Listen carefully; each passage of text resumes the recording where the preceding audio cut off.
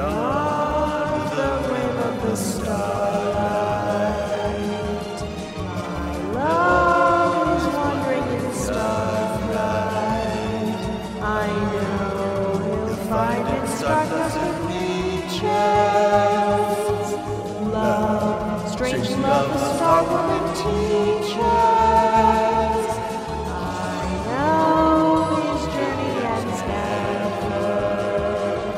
His Star Trek will go on forever. But tell him while he wanders his starry sea, remember me.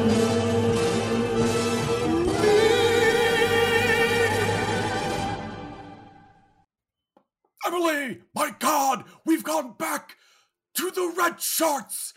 Well, you put 1.21 gigawatts of power through an Enterprise. We just have to run it at 66 miles per hour and slingshot around the sun We need at warp 88. at a warp 88. I can't believe they fucking did it. I cannot believe Futurama was just parroting a straight up Star Trek episode. This is all of it. I cannot believe I did not know this episode existed. And I also can't believe that I essentially called it last week as well. Yep. Just based on A Matter of Time being the name of it. I'm like, well, are we time traveling? And also, this just explains why they're so casual about it in Star Trek 4, A Voyage Home, because they've done it before. They're just like, oh, did we slingshot back in time again? Like, this is the thing that happens, you know. And I'm pretty sure they do reference that within the film itself. But yeah, Emily, oh my God, Emily, let's get into this episode. Tomorrow is yesterday. Tomorrow is yesterday. Tomorrow is yesterday by D.C. Fontana, directed by Michael O'Hurley. And in fact, Missy, you might recall, this is actually the second time we've seen the Enterprise go back in time. Do you remember the first? Oh my God. Yeah, when they were doing what there was a loop, and what was it that was involved though? I know essentially they went back to before they did everything. Was that the one with the virus? I don't remember. Yeah. It was the one with the virus. Okay. Also, I call this A Matter of Time twice because that's the Stargate episode that involves time distortion. I know this is called Tomorrow is Yesterday, but it seems like this should be called A Matter of Time as well. It easily could. But yeah, this was in the nick of time, as you'll remember. At the end, they slingshot towards the sun and go back 2 days. To repeat, I guess, the previous 2 days. But originally, this episode was going to be the second of that 2-part episode. They were supposed to slingshot back in time and end up in the fucking 60s on Earth. Yeah. Okay. Yeah, that was the thing that I didn't, the connection that I wasn't make at the time, which I knew that this was before the moon landing. I also knew that when they were traveling back, that they were traveling back in time.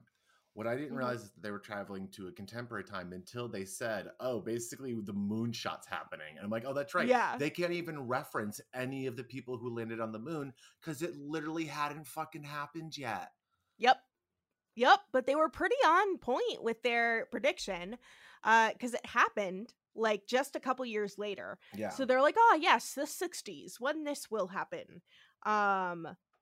So yeah, this was supposed to be the second part of a 2-part episode that we already saw the first of. So just when you watch this, think Sulu was just shirtless, running through the halls of the Enterprise, trying to stab people with a saber. That would make sense why Kirk takes him down to the planet, because he's like, I know you've got the moves. You'll be able to help me out. Oh yeah. With all this old weaponry, old style weaponry. But before we get started, I wanted to do a little bit of background on the writer for this episode. That's right, it's D.C. Fontana. Yay! Dorothy Fontana former secretary to Gene Roddenberry. And it was during the writing of this episode that she officially like sat down and was like, I don't want to be a fucking secretary. And became a full-time like writer. Incredible. So she was born in Sussex. She was born in New Sexus, Jersey, Texas, also known as just Texas. She decided at the age of 11 she wanted to be a novelist and wrote little stories, horror stories, with her and her friends. She then graduated with an associate's degree as an executive secretarial major. So she studied secretarying at school, and started working as a secretary for the writer Samuel A. Peeples, who wrote an episode of Star Trek. Yes. So, I don't remember which one. Okay, I was just going to say, I remember the name, but I can't think of it off the top of my head either. We get thrown so many names in this. It just, unless they're recurring, sometimes they do not stick. Even the name of an episode I literally just saw sometimes doesn't stick. Oh, Where No Man Has Gone Before. He wrote Where No Man Has Gone Before. Yes. So she worked as his secretary for a little while, and then started working on The Lieutenant, of course. Oh, of course. Yeah, of course. And that's when she also started writing under the pen name DC Fontana, because people weren't picking up her fucking scripts because they had a woman's name on them. Much similar to notorious TERF J.K. Rowling. Precisely. But thankfully, she is, well, hopefully not a TERF. I have no idea. But I'm going to say no because I want to. And then one day, Gene Roddenberry's secretary got sick, so she filled in and became his secretary. She also wrote her first novel, Brazos River, with Harry Stanford. It's a Western. After The Lieutenant was canceled, she went with Roddenberry to work on Star Trek. And following the encouragement from Robert Justman, because she had been working on the show since the beginning, he was like, you should have Dorothy write scripts like Roddenberry, like give them to DC Fontana, like give them to her. So he did. Thankfully. I love these. I love these right time, right place stories that happen. Right? That's right? Hollywood, baby. Yeah. And so she wrote the first teleplay for The Day Charlie Became God, which became Charlie X. And as we remember, women were written. Women period. Were written. Versus every other script. Although that was an adapted story, she also wrote Tomorrow is Yesterday from her own idea. Justman says that it was his idea, like just the kernel of it, and then she like wrote it. That's but who cares? Credit. Yeah.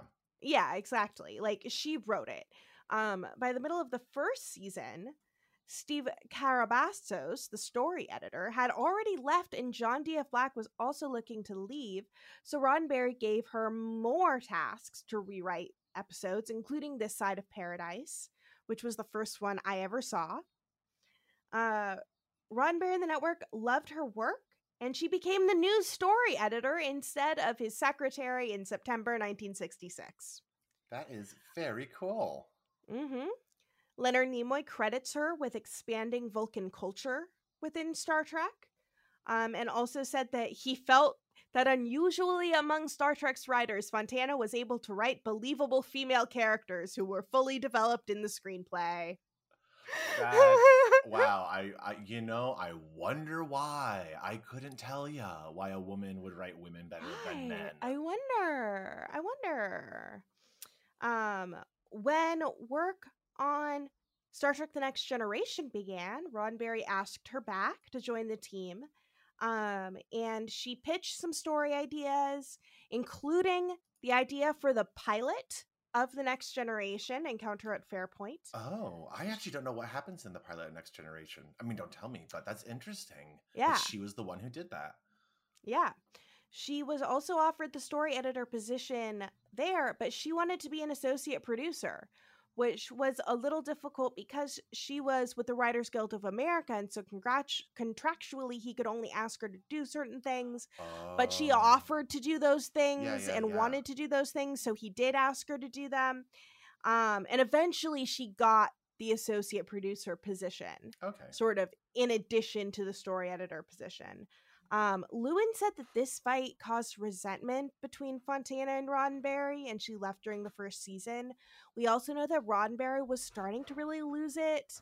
At that point, he was a much Oh. older guy, and a lot of those tendencies that he had, those sexist tendencies, those perhaps homophobic tendencies, sort of the underlying bubbling stuff, Yeah, yeah, yeah. was coming up. And we know that she was like hella not cool with that.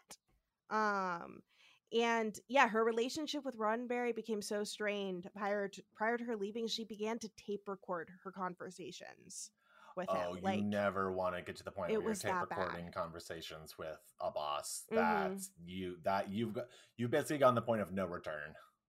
Mm-hmm. Mm-hmm. After she left, she had to put in a claim with the WGA that she had also worked as a story editor on the series, which she was never paid for, and which she definitely did. Like, that was the job that she did in addition to associate producing. Did she get the credit for it? It was eventually said it was settled amicably with Paramount Television, so I'm assuming she just got a bunch of money. Oh, I guess. Which is fair. Like, she deserves the credit. At least she's remembered in history Yes. Oh, as for that. sure. She served on the board of the WGA between 1988 and 1990, and 1991 and 1993. She was awarded the Morgan Cox Award for services to the Guild in 2002, and was inducted into the American Screenwriters Association. She got to the Hall of Fame twice. Yeah, in 1997 and 2002. I love that when So, she yeah. was, and not to say that she was just doing it just to do it, but the fact that she got so involved in like the Producers Mm-hmm. Guild, like she was serious about it and was like, yeah, no, like Mm-hmm. that is just a very nice success story for a Yeah. woman during a time when it was, I'm sure, unusual for her to take the track Yep. that she did. Yeah, she was one of the only women who was writing for NBC. One of the only women writing at the time, and she was just fucking fantastic at it. Every one of the episodes she wrote end up being my favorite episodes. I mean, this one is quite incredible. Not to tilt my hand too early, Yes. but this one is a good one to have under your belt. It is. This was the first semi-comical script for Star Trek, and it's because of her and Gene L. Kuhn. Like, they were the ones doing all the work on this script. He loved comedy, she loved comedy. All the comedy ideas all came from her. And did they commission the comedy soundtrack that came at certain points within this? Right?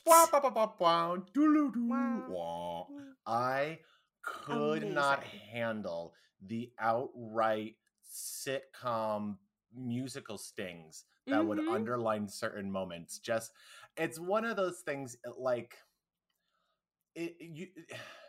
there is an interesting tension between like comedian and comedy people and like comedy music. Some people just hate the idea of quote comedy music. It's like, well, the comedy should just be comedy. You shouldn't have to have music to underline, oh, we're doing something silly and funny. But I love it because it's just so circusy, and so especially in this where we had stings that were like violins, you know, increasing the tension, that dun dun, and then on parts it was like boop, boop, boop, bong, bong, gong. And you're like, oh, yes, of course. But you're right. I wondered if this was the first attempt to do outright comedy. So I'm in, because it felt like that had to be. So yeah, that's interested that I like that connection. I like that you've connected those two things together, and it wasn't just me feeling something. Yeah. Certain parts of the music was written by composer Joseph Moulin-Dor, which he actually wrote during the scoring of Conscience of the King, but didn't end up using. So I'm not sure if specifically that comedy, like splash that we hear a million times in this episode and a million times going forward, was him. But I do know that part of it, including a very jazzy version of the Star Trek theme song as we see a Yeah. female crew member walking by. That was Melindor, and we're going to hear more of that in Court Martial coming up during like a Ooh. cocktail party. So I'll listen for that remix of the I theme. love I hope that. everyone else does too. Yes. So why don't we go ahead and get right into this episode, huh? You know what? Sure. Sure. We open on Earth. We're at an Air Force base. It's 1969. We can recognize this because we recognize those airships, right? We're people of the modern age and know that it's the 60s. Era. Definitely. I didn't think that it might possibly be the late 40s. Right.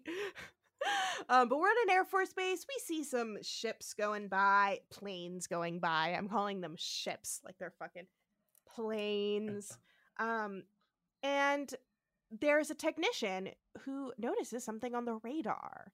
At first, they're concerned it's an enemy aircraft because the signal is over a base in Omaha, Nebraska. But the strange part is it just appeared. Like, it just appeared in the sky out of nowhere. Interested in the strange appearance, the commanding officer is like, hey, send someone up there to go see what the fuck it is. Because we could have a real UFO on our hands. Woohoo. So in the sky, outside we see an F-104 starfighter launch. Of course, you know the F-104 starfighter, right, Missy? Yes, that was the one that launched at the beginning of this episode. Yeah, everyone knows this. Yep, exactly. And then we look in the sky, and what do we see but the USS Enterprise dangling like a cloud?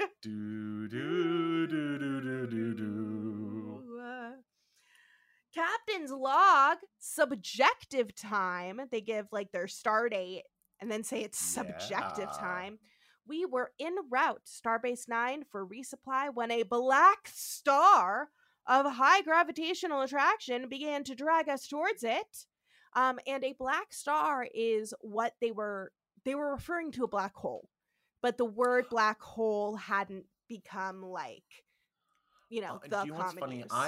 I filled in the gap with black hole, and I assumed black star might be the name for a certain type of black hole. Mm-hmm. I didn't make that connection that no, that's just what they were called then.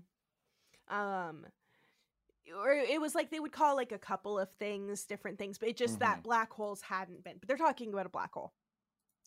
It required all warp power in reverse to pull us away, but snapping like a rubber band, the breakaway sent us plunging through space out of control to stop here wherever we are. We see everyone's picking themselves off the ground in the Enterprise. Chairs are all over the place. Once again, we have no seatbelts in the future. Absolutely none. The wall screens, like the screens above Uhura's desk, are wrinkled. Yeah, it was weird. And apparently, except for their secondary systems, everything is operational. They're on impulse power. Scott is like, I have the auxiliary power on. Kirk is like, tell me about all your casualties, report them to First Officer Spock. Uhura, contact Star Control, all the things you do when you are shot like a rubber band around a dark star. Then they realize that there's no casualties. They have impulse power and they're in orbit over Earth. Yeah, strange. What are they doing here? And we're also at super low orbit. We're like right on top of the damn thing. We're like basically in the atmosphere.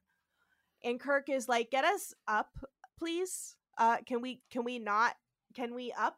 And Sulu is like, sure. I'm glad they transported us to a narratively convenient location, but let's get somewhere a bit more stealthy. Yeah, exactly. Sulu is like, I'm getting it, but it's a little sluggish. And that's when Uhura reports they aren't getting any results. They're not getting any responses from Starfleet.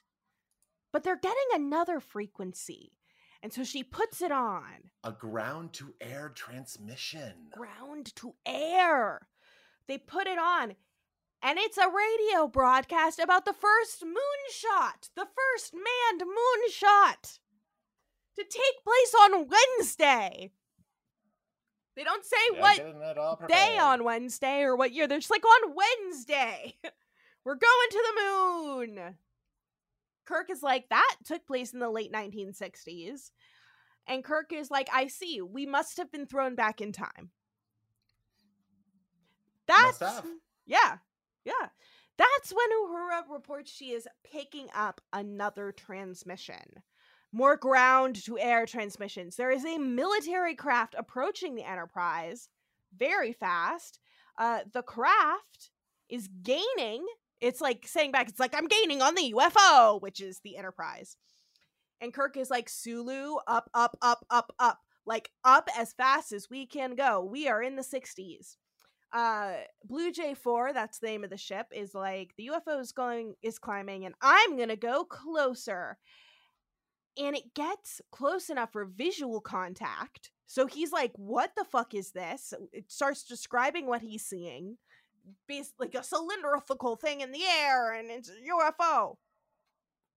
I do want to point out that Kirk does just say we're in the 60s. Yeah. They don't say the 1960s. It's like, we're in the 60s. Yeah. Which just made me laugh because I'm like, oh, people in centuries ago still call that specific era of the 1900s the 60s. Yep. Fuck the 1860s. Fuck the 2060s. It's all about the 1960s. So the army people are like, all right, well, if you're gonna, not be able to follow this UFO anymore, you should probably just shoot it down.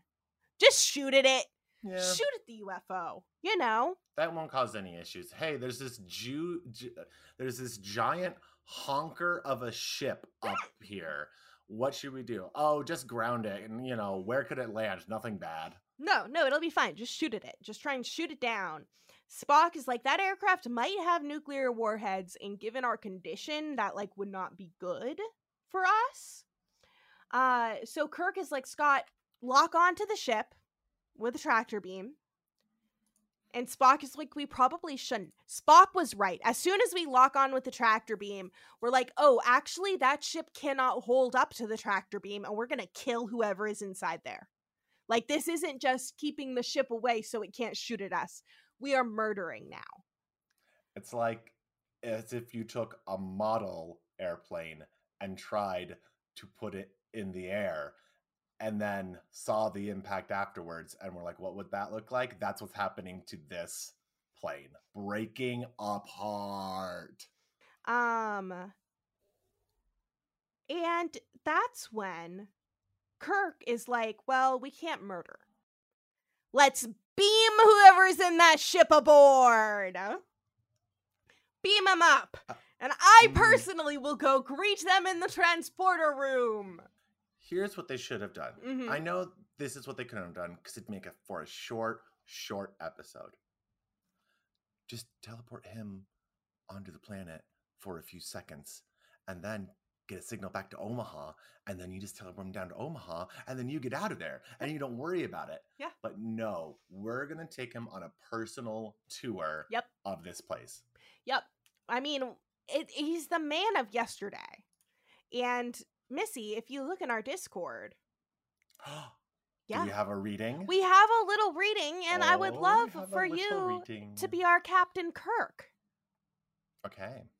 Getting it started. So, boop, boop, boop. Boop, boop, boop, boop, boop. Welcome aboard the Enterprise. You speak English? That's right. You can step off the transporter. Captain John Christopher, United States Air Force, serial number 4857932. Relax, Captain. You're among friends. I'm Captain James T. Kirk. What's going on here? Where am I? What happened? You people, who are you? All in good time, Captain. Meanwhile, let me apologize for bringing you aboard the ship so abruptly, but it couldn't be helped. I didn't know that your craft couldn't stand up to our tractor beam. Don't give me any double talk. Just tell me who you are. We'll tell you what we decide to tell you in a few moments. In the meantime, relax. You're our guest. I have a feeling you'll find it interesting. And that's how they greet the man of yesterday. They're like, you might find this cool. Man of yesterday brought into world of today. Pretty much. Kirk walks him personally to the bridge. And as he's like walking through the halls, he sees a crew woman, and we get like that jazzy music. And he goes, "A woman?"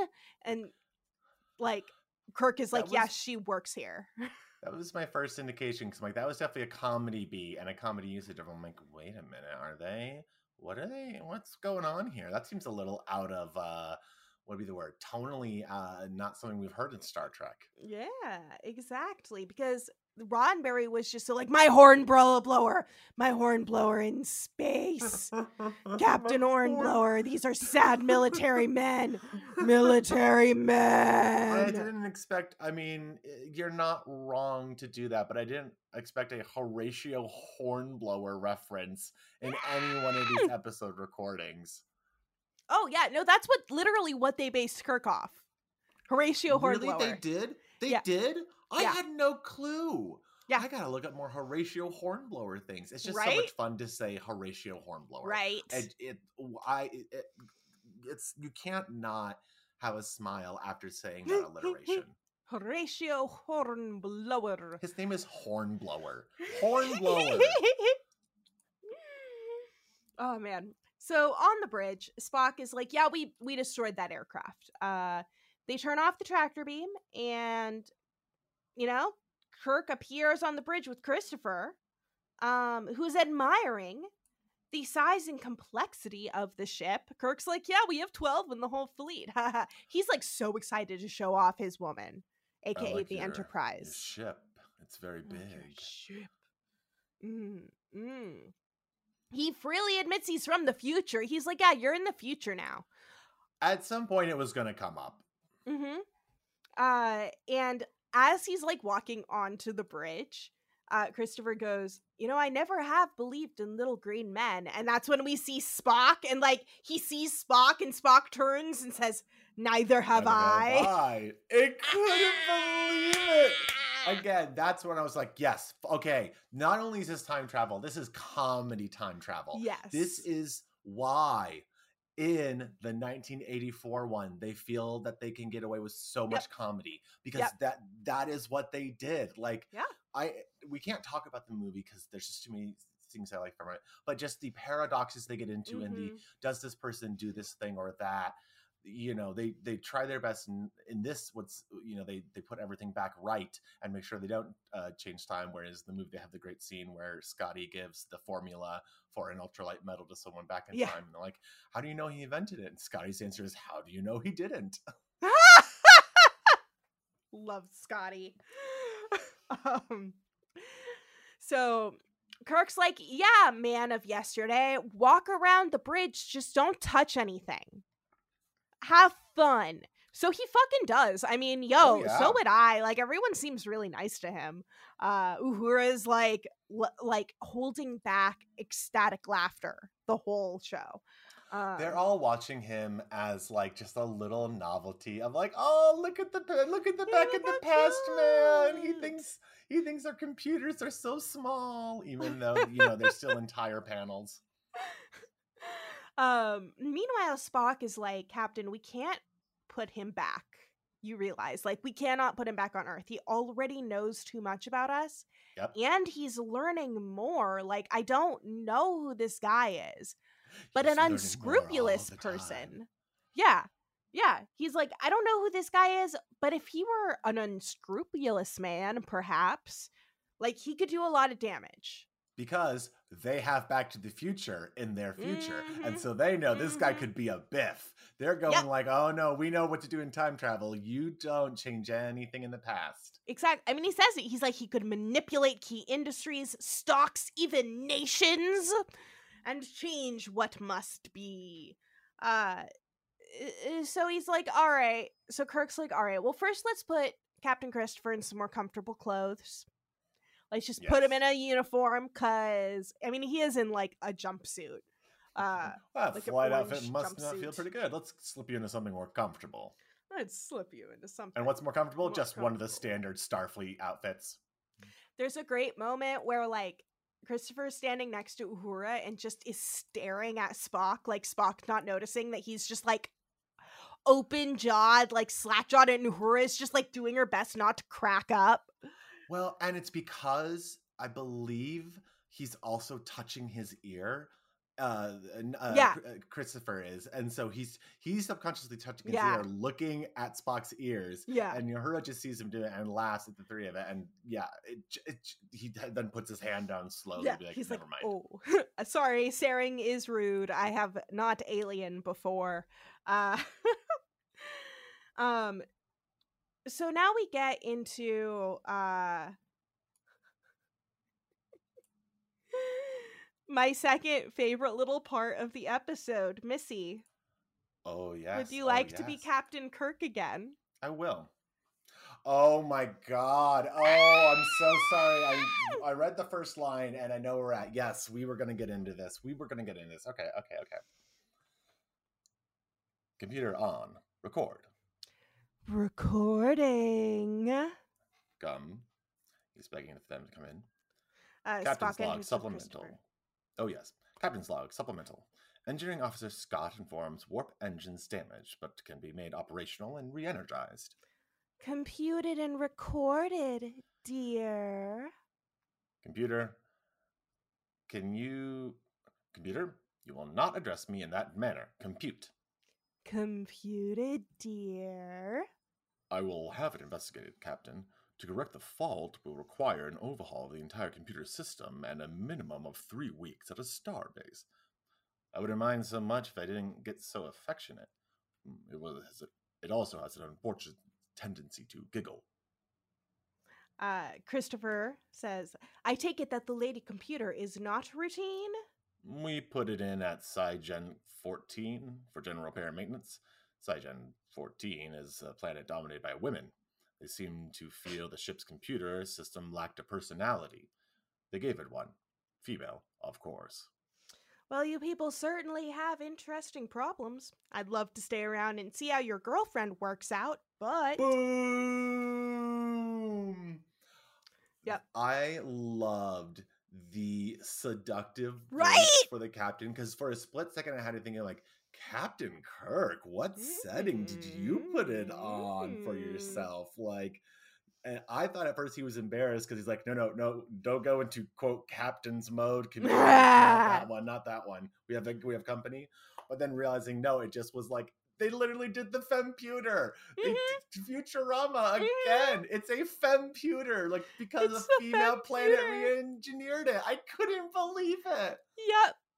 And that's the femputer. That's the funniest fucking joke. And it was all DC Fontana.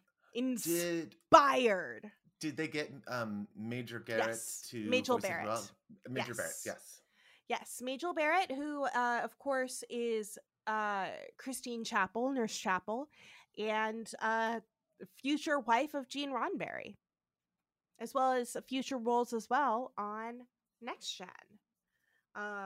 And it's at this point that Kirk is like, "Yeah, Christopher, we cannot send you back to Earth." Yeah, we've gotten we've gotten past the point of return here. Now that you've heard the femputer, sorry, you cannot go back and tell your buddies how in the future they're all trying to fuck their ships. Yeah, like we were gonna send you back, but now Spock, I don't know. Too much. You've seen too much.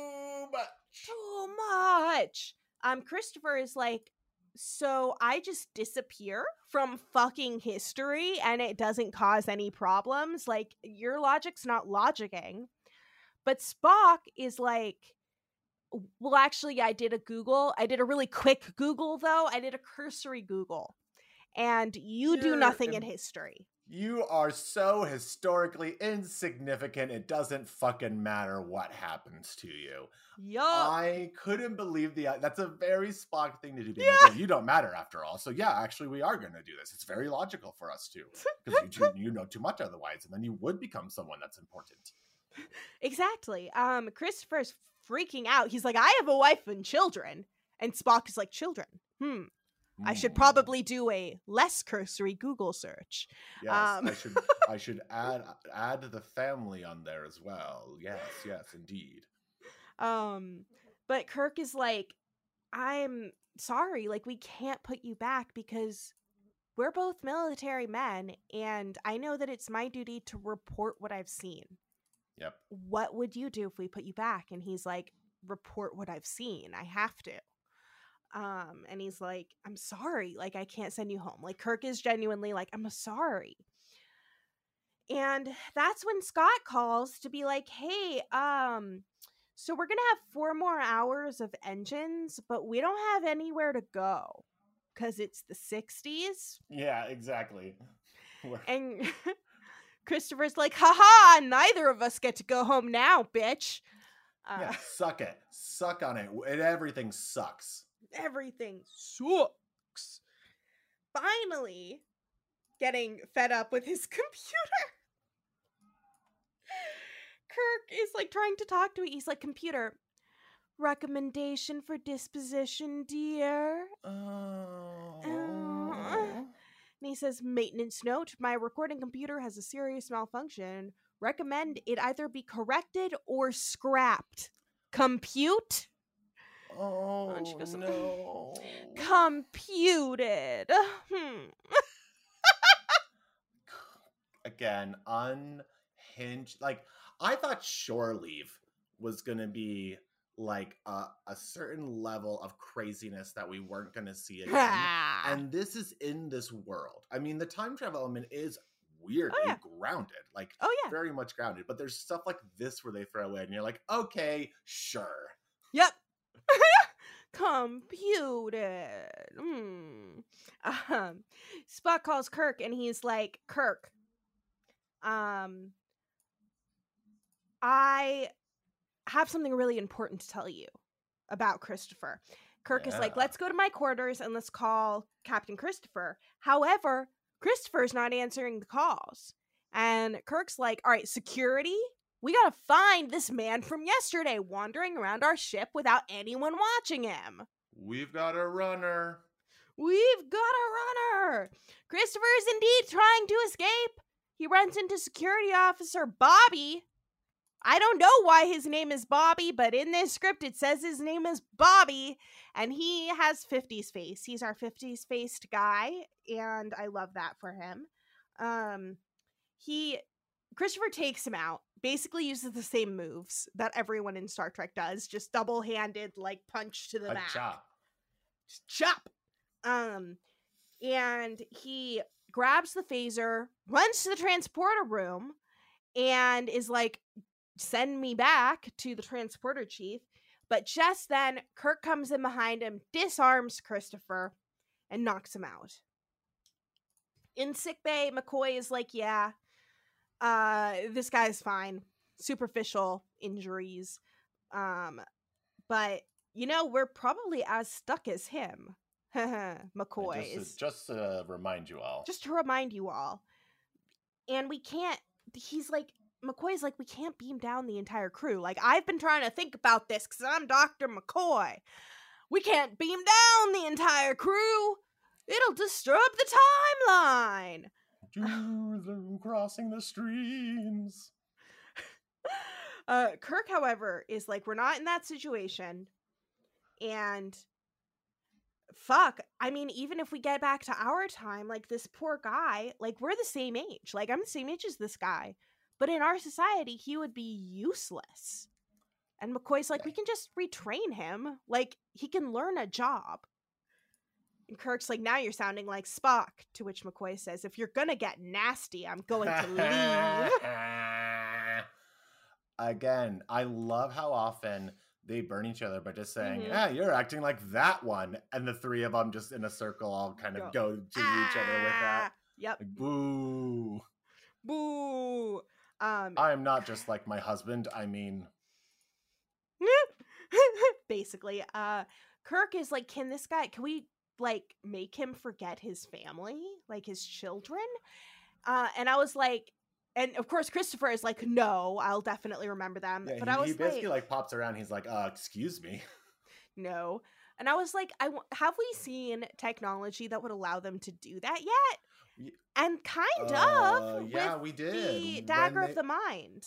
Yes, I was just going to say, when we basically had the big giant neuralizer on the planet that existed. So like it's unethical, but it's out there. Yeah.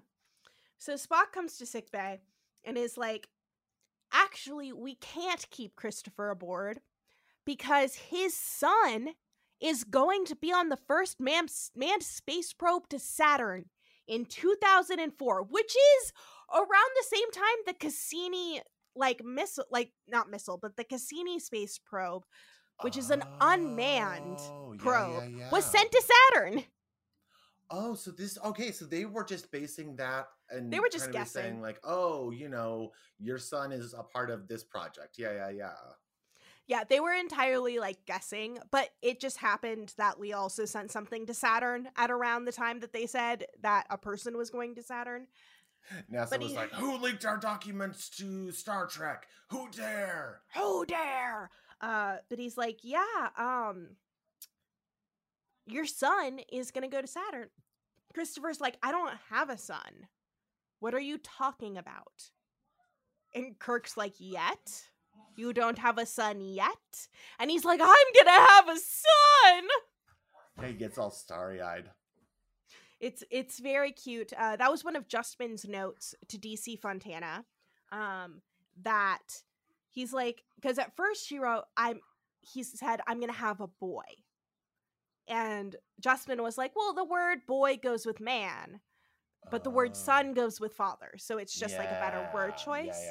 But there were a lot of really cute notes going around during the writing of this episode. Most of them just like, to figure out what can and can't be done.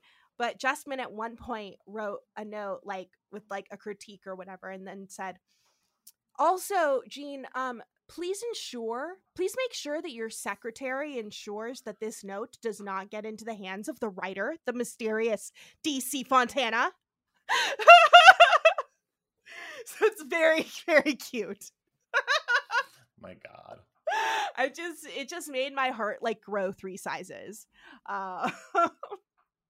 And I like imagining this really like sweet friendship between those like 3 people, like Gene Kuhn, Justman, and Roddenberry, and then we got DC Fontana. Like there were of course lots of issues, lots of personal prejudices, lots of the issues of the studio system, but I think that that's pretty sweet thinking back on those times and pretending I'm working for Star Trek, going into those like manual cutters with all the other women. Oh my God, yes. Those giant machines go shink, shink, shink. When they were like, oh yes, editing's a woman's job because it's like sewing. God. Like, whatever gets me in the editing room, Men should never pick up scissors. Men shouldn't touch scissors. Women call it off. So they're in orbit of Earth. And Spock's like, all right, we have a couple problems.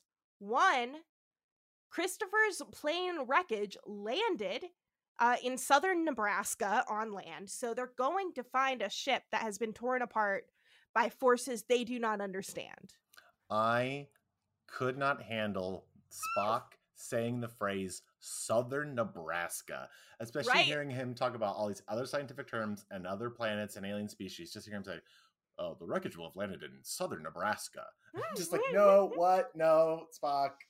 Spock, what? No. Spock knows the 50 what? states.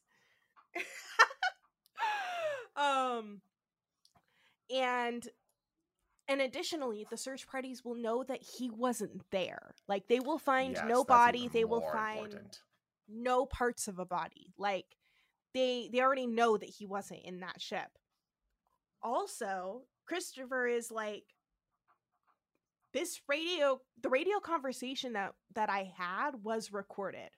Like, the Air Force Base already has the record of me calling in and saying what I saw.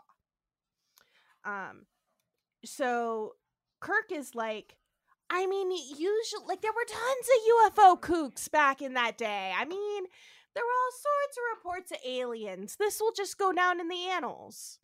But Spock is like, well, given that there is no explicable explanation for what has happened, in addition to a destroyed Air Force plane and a missing body, they're probably gonna think it's real. Like they're gonna think it's real.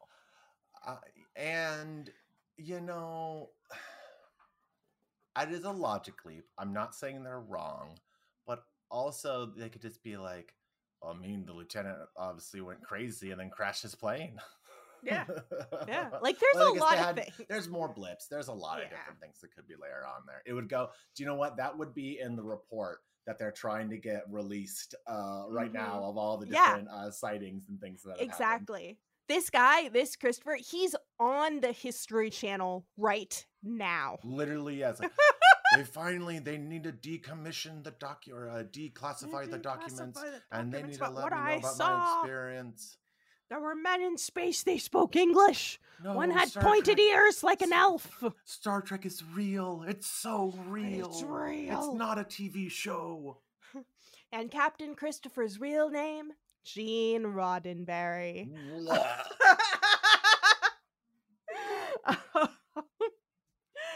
So Kirk is like, all right, well, but like, can we go home? And Spock is like, maybe. But first, like, we need to destroy the evidence of our presence. We need to destroy all hard evidence that the Enterprise was here. And so that if Christopher is put back and reports and tells everyone what he sees, there is nothing to back him up. Yeah, they're basically having to cover their tracks in a multitude of ways, which is funny when you start to realize that it's all 1960s technology. And so actually, yes, it would be incredibly easy to destroy all of the records of this thing happening. Exactly. There's like 3 different things they have to destroy and it's gone. There's more hard evidence. There's no internet. There's no cloud. There's none of that exists. It doesn't go viral. It just exists for that moment in time and space. Christopher offers to help. And he's like, well, here's where you're going to need to beam down inside the base to get the tapes of the recorded radio conversation. At the base, Kirk and Sulu beam down and they walk around the base a little bit. They like see a cork board and point at it and do a little silent, like, cork board. Isn't that interesting? Before all the stuff went through a femputer. Look at all this stuff. Like, you can just see Sulu looking around being like, ooh, a new hobby, a new old thing for me to become obsessed with and study. What kind of guns do they have here? Do they have any swords? Maybe swords? They see like a display of awards and they get an amusement out of that too as well. Like, oh, look at their little novelty awards with their jet fighters on them. How quaint. Like, ooh, aircrafts, ooh.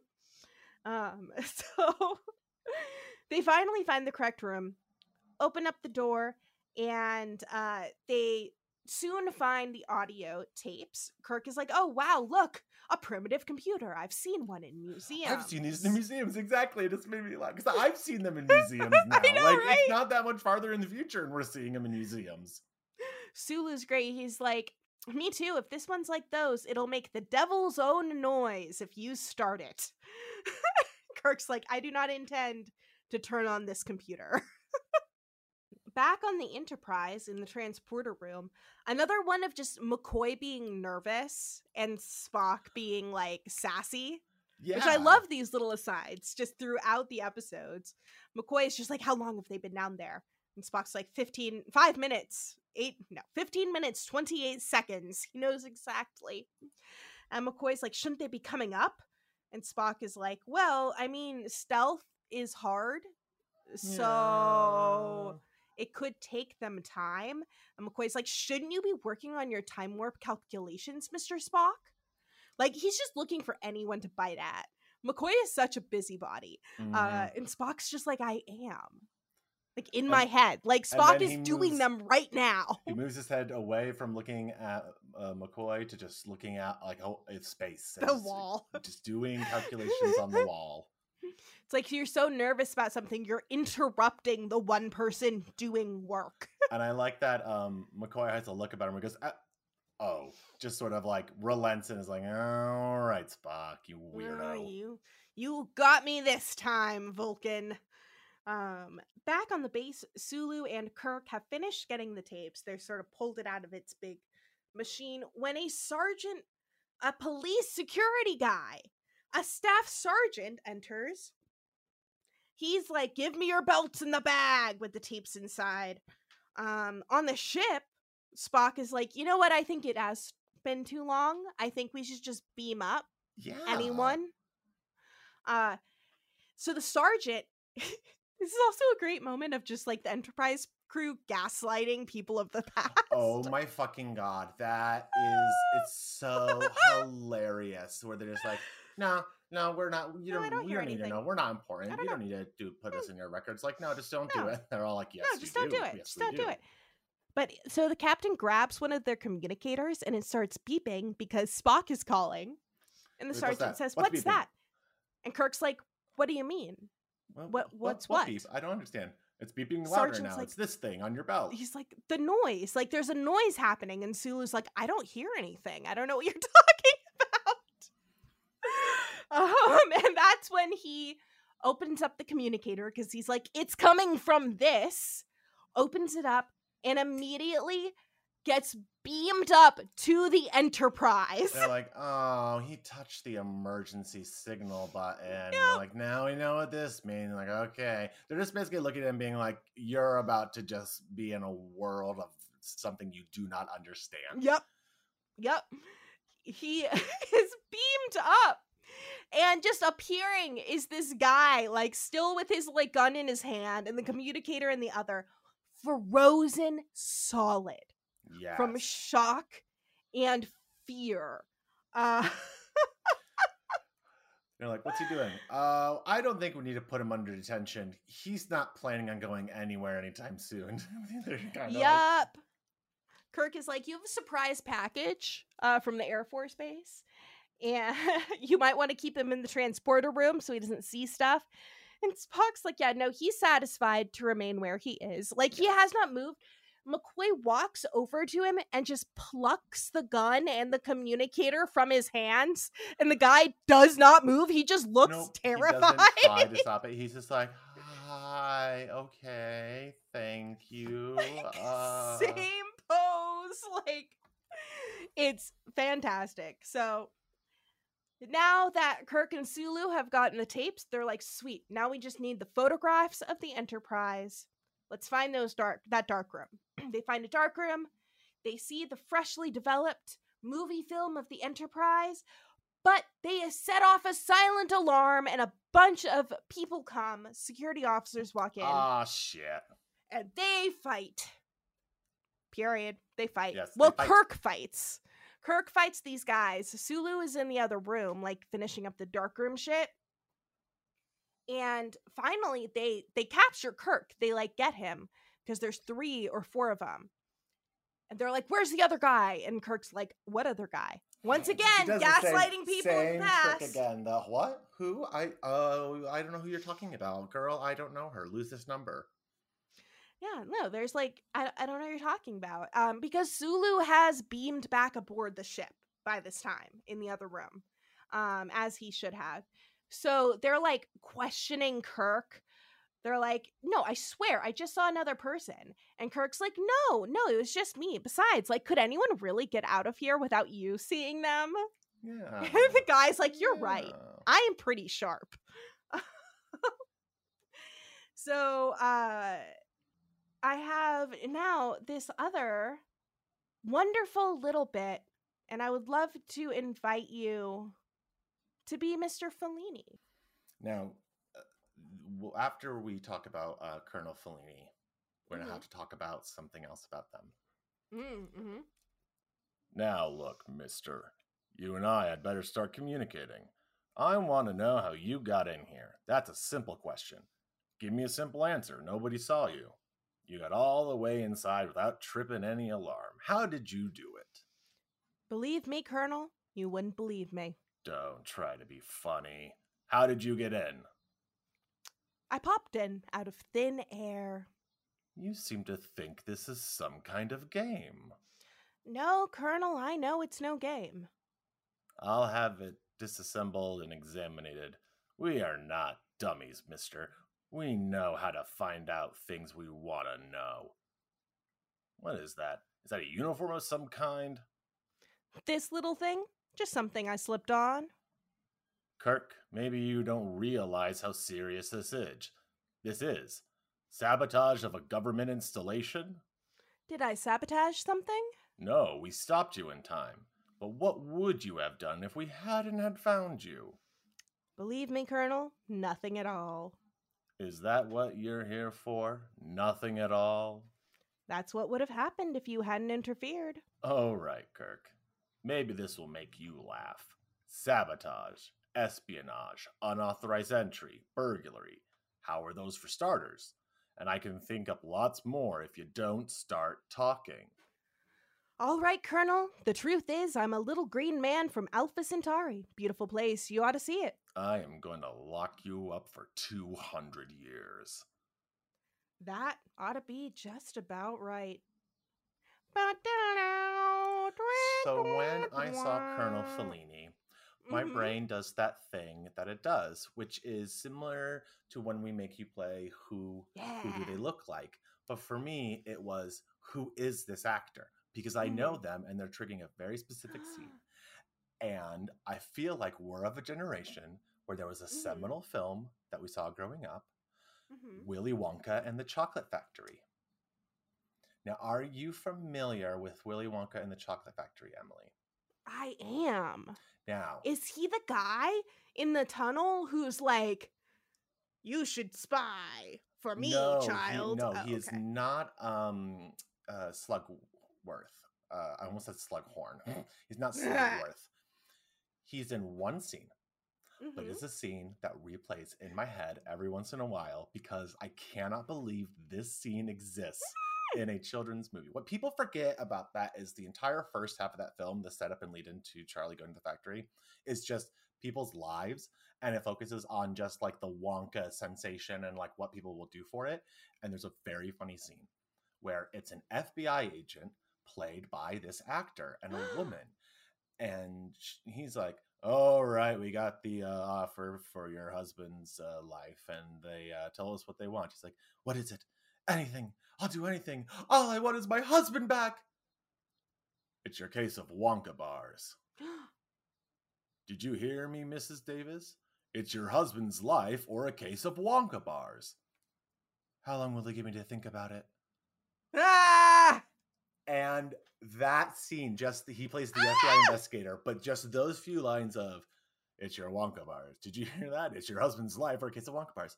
How long would they give him to think about it? Like, oh my God, it just can't believe he's that guy. And I couldn't believe in the middle of this episode, I had the residents to be like, nope, I know. Because he's not that much older.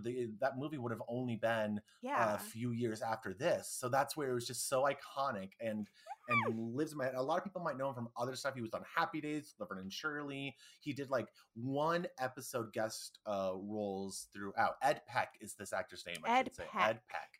But yeah, so Colonel Fellini, one of those people who lives rent-free in Missy's head. Yeah! I love it. Yes. So back in orbit, Spock and Christopher are like, all right, the captain is most probably being interrogated by Fellini right now. And Christopher's like, I need to come down with you for this rescue operation because I know where everything is on the base. Like, I can give you the proper coordinates. He's essentially being like, I'll turn over government secrets to you. No big deal. Yeah. I mean, to be fair, he's seen the future. He knows what's happening. Like he's got to kind of go with them. True. So Spock is like, all right, sure. Like, I kind of trust you, but only a certain amount. And they get some phasers sent to maximum stun to go save the captain. They beam down, and the security policeman who's beamed up earlier is absolutely amazed because he's still standing in the transporter room. Oh, yeah. Just standing there. Transporter Chief Kyle is like, are you hungry? And he's like, sure. Like, just dazed. And he's like, what do you want? And he's like, chicken soup. And he uses Kyle uses one of those floppy disks to like synthesize. Like pre-floppy disk even. Like, yeah. just a computer like little drive block card. He's shoving in, and like soup is created and the guy tastes it and he's like, oh my God, it's chicken soup. It runs the soup programming that they have on the computer. On the surface, Spock takes out the two guards holding Kirk, freeing him. However, while Sulu and Kirk are talking, Christopher gets one of their guns and is like, great, like, you guys can go home, but I am staying here because this is my home. Yeah. And I will report everything I've seen. I have to. Thankfully, because Spock did not trust this man, he had walked out of the room so that he could come up behind Christopher and give him a nerve pinch. Vulcan nerve pinch. Well, I think he even says that they make it the joke of, you're going to take me over my dead body. And then just gets a nerve pinch. Yep. They all beam up and they're like, all right, now we need to figure out how to get back to our time and get the two people back to where they are without remembering anything. Yeah. Mr. Spock is like, all right, we gotta use the slingshot effect again. Theoretically, we can whiplash ourselves around the sun's gravity into another time warp. Christopher is like, and what are you gonna do about us? And Spock is like, all right, what we're gonna do is we're gonna go into the relative past. Like, when we're just a day ago, we're gonna put you back into your bodies where you were a day ago before you saw the Enterprise. And there will be nothing for you to report because in your minds, nothing will have happened. Okay, sure. And I like that it has to be timed to such precision where it is the moment they left. Because if they did it as like a second earlier, it would be matter on top of matter, which I feel like would just cause them both to explode. Right? Whereas if they do it, a second after, it's like, oh no, will the plane start to descend, and so they'll teleport him to the wrong place in time and space? Who knows the consequences? So yeah, they just get, and the way that they measure it is off of just like a time odometer. It's probably called like a timeometer or something like that. Chronometer. You're that's right. They do call it the chronometer. I forgot they have a name for it. Yeah. And it's just like little manual dials that go from 0 to like 9, just click, click, click, click, click. It's fantastic. So they rocket towards the sun. Their time warp factor is increasing. The chronometers are moving backwards. Christopher gets into his flight gear and goes to the transporter room. And they beam him back into his plane cockpit. There's no longer an Enterprise in the sky. So he's just kind of like, I don't see anything. I guess I'm going home. They beam down the guard. And he too is just like, no suspicious activity here. And then as they begin to approach their own century, they begin braking, and everyone starts flying around the Enterprise because we don't have any seatbelts in the future. The camera just makes a huge tilt. Yep. There's a great shot of Scotty like grabbing something in the engineering room. Yeah, they're going to reuse that shot a bunch of times. A wall. Yep. We're going to see that a lot. And that's when they approach their own century. They manage to make a safe and complete stop, and then they hear the friendly voice of Starfleet Control. Enterprise? And Kirk reports that the Enterprise, it's home. Home. Da da da da da da da. Fun fact. My one fun fact that I have here is that Roger Perry, who of course played John Christopher, he liked his Starfleet uniform so much he almost stole it from the set. Oh my god, he should have. DeForest Kelley told him to. DeForest Kelley is so right. Yeah, he's like, just put it in your bag and take it. They're not going to notice. They're not going to know.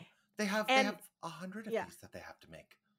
Yeah, he decided not to, but later he's like kicked himself hella hard. He's like, I should have stolen it. Should have stolen it. He was right. They wouldn't have missed it. Yeah. But yeah, that is Tomorrow is Yesterday, our first fully original script from DC Fontana, future story editor of Star Trek. Our first semi hilarious comedic episode. And just a really cute one that I really like. I always forget about it.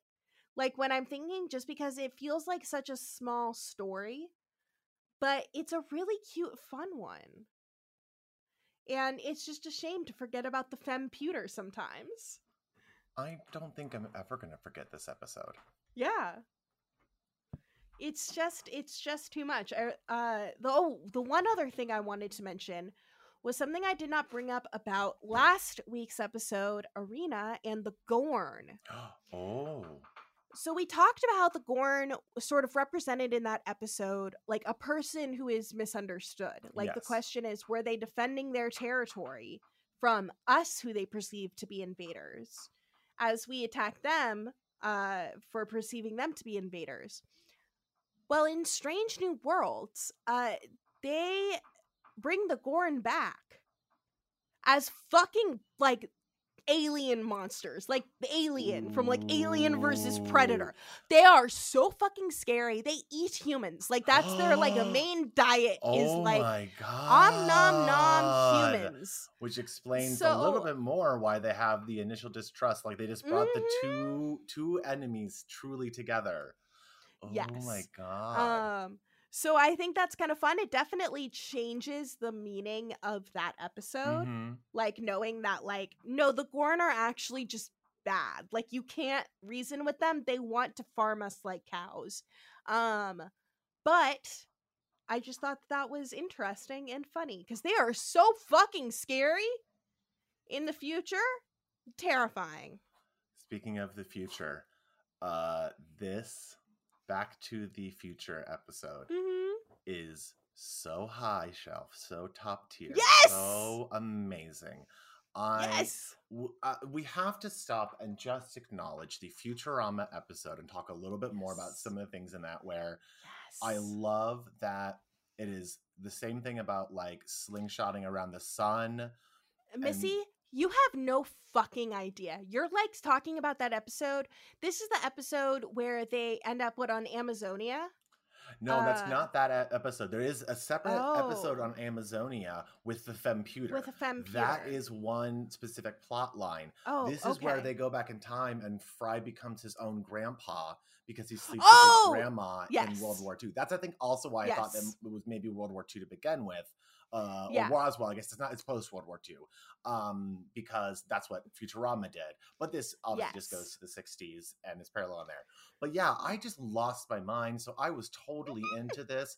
It was funny. Yes. I think it was some of the strongest character usage of what we know of these main people. Even Sulu, I felt was so well written. When you're right, like a lot of his stuff before, like we got to see them all have their fun sides. And this was an episode where the actors must have had fun doing it because it gave him a chance to, like, Kirk gets to be so, I'm trying to think of the word, cavalier. He gets to be like one of the people that's in on the know, even though he doesn't know, like, okay, some of the things. He gets to like be this one of the smarter ones and relax. He's not he's not in a super life-threatening stake situation. Like in terms of when they're like, oh, we can't get back or we can't be here.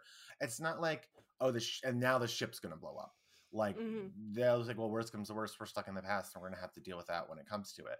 But I just like that Kirk is able, to like be funny, and we get to see some of that snark that they layer into Shatner's performances a lot later. And I'm thinking of the movies. I don't know how much it leaks into the TV series. Yeah. But this was so well done. This was, I didn't realize I needed this because they've played with humor in the past. Like obviously Shore Leave has a ton of humor in it, but it's more like whimsical. It's more of humor of being like, oh, look at these weird situations that were being had. It's not like, here is a joke setup beat. Here is like a actual comedy beat where we're crafting this only for a punchline. It's not just like a Marvel, oh, they said something humorous, while they did something. You know, it is just like moments that were set up for it. And again, I didn't think this was going to be the episode to do it. I didn't think that a time travel episode was going to be haha, teehee funny. And the fact that they're even like, oh yeah, this is the time where lots of people saw UFOs. There were cranks everywhere. It's totally fine. No one's going to believe them. Like the fact that even then, like Captain Kirk can be like, no, don't worry. Like, no one's going to believe them. It'll be fine. We just got to figure out the right time and place to slip him in there and make sure that he's not going to F it up. Which is hilarious because then essentially everything they did to make sure they weren't caught did not matter because they just went back in time. Yep. And they made it so that none of the things ever happened. Yeah, exactly. So there wouldn't have been. So us going down to the planet and the guy seeing us the second time, which is funny because when they returned to the first person, I guess they did have to return to the second person, but it just is funny because then the first person wouldn't have reported it, which then meant that the second guy wouldn't be down there because Kirk and them wouldn't have landed to get the first guy down there. So it's just a really funny series of events where you're like, but you know what? It's just easier. We'll just get a scene of both of them down there because it's just a still shot. They freeze it and then they put a little whoop, whoop, whoop, whoop, whoop effect over them on there. They're not like inserting them in the frame. They're just putting it over the already frozen person. It's just great. So yeah, this episode saved them like a good chunk of money in terms of effects shots. Oh, I can believe it. The original one, like you probably saw the like refurbished version, but in the original one when they're slingshotting around the sun, there isn't even a sun in the shot. It's just the Enterprise like wobbling in darkness. No, that's what it kind of looks like. It's just wobbling. And what I also find funny is that when they're on their way to the sun, they're just using like a generic space traveling thing. So they're like, there's like stars and planets and other stuff that distance wise seem to be moving like they're pretty close, but are impossible to be on the path to the way of the sun because it's just within our it's within our solar system. And I don't feel like the sky would be changing that much with things that close, but whatever, you know, they made it look cool enough. Yeah. You're right. And the little red faded lights on the Enterprise when it's going from reverse, where they put it on the front part versus the back part and just have the model go, woo, woo, woo, wiggle, wiggle, wiggle, wiggle. Yeah. This whole episode was a treat. Yep. Front to back. And the performances were good. You know, of the supporting actors too. You know, every one of them played it very straight, which let the crew be some of the comedy. Yeah, I hope we get more episodes like this. And you know, we will, because there's just going to be more DC Fontana coming up. Yay! With some of my very, very favorite episodes. Missy, what do you think is going to happen in next week's episode, Court Martial? I'm going to take... Oh, wow. See, I normally am able to kind of surmise from the episode title what it might be about, but I think... From Court Martial. What do you think? Okay. It's really playing it close to the chest. I'm going to go on a wild limb and say there might be a trial because it says court in it. Now, here's the twist. You're going to be like, oh, you know, Supreme Court, Federal Court, County Court. No. Martial. This is Martial military. Court. So it's military court. We are basically going to see a few good men. Oh, okay. A few good men in space. I want a few good men like in space. that. I want a proto Sorkin from this era to write the legal defense case thriller. That is it. And you know what? Kirk and Cruz, they sometimes got the same energy going. I mean, yeah. The difference is I get why William Shatner. I still don't 100% get why Tom Cruise. I get it better, but not 100%. Right. Like, even after watching Minority Report again, I'm just like, why? I've not even Why seen, him? I've Why not do even they seen want that to one. fuck him? It's a good movie. It's really good. I Yeah. think to myself, why do people want to fuck him? But then other people Yeah. tell me I look a bit like him, so maybe it's Mm, just self-hate somehow. Like I see too much of myself in Tom. no, you still have a soul behind your eyes. Oh, that's the nicest compliment anyone has paid me this year. Thank you so much, Emily. I do have a soul behind my eyes. I hope people believe that. The more and more I say it, the We more and more know. people will think it's actually true. Ha ha ha Ha ha ha ha ha. ha. But next week, we're going to court. We're going to court. Here Space comes the court. judge. Here comes the judge. Space court. But this is so unfair. We just had a court martial not too long ago. That is true. That is very true. But that one was fake. This one, hella real. Okay, so that's going into the prediction. Yes, that this court, is it's a martial court.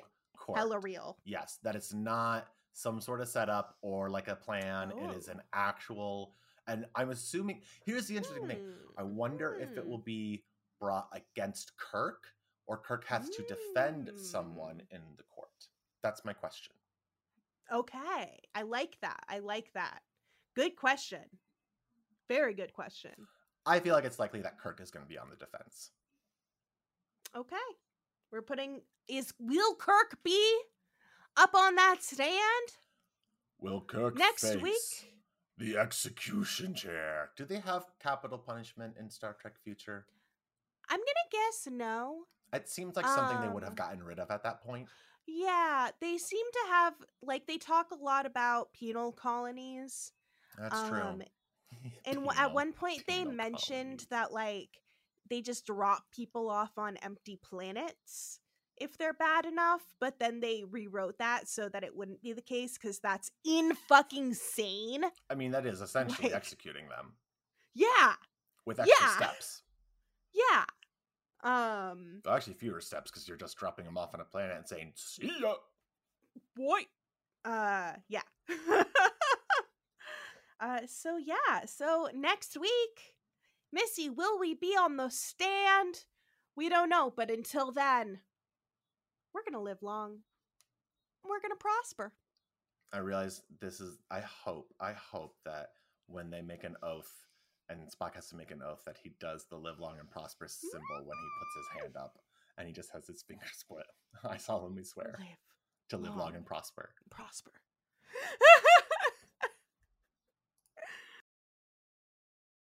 This is a complete side note, and it probably will just make it at the end where I put all of the funnies.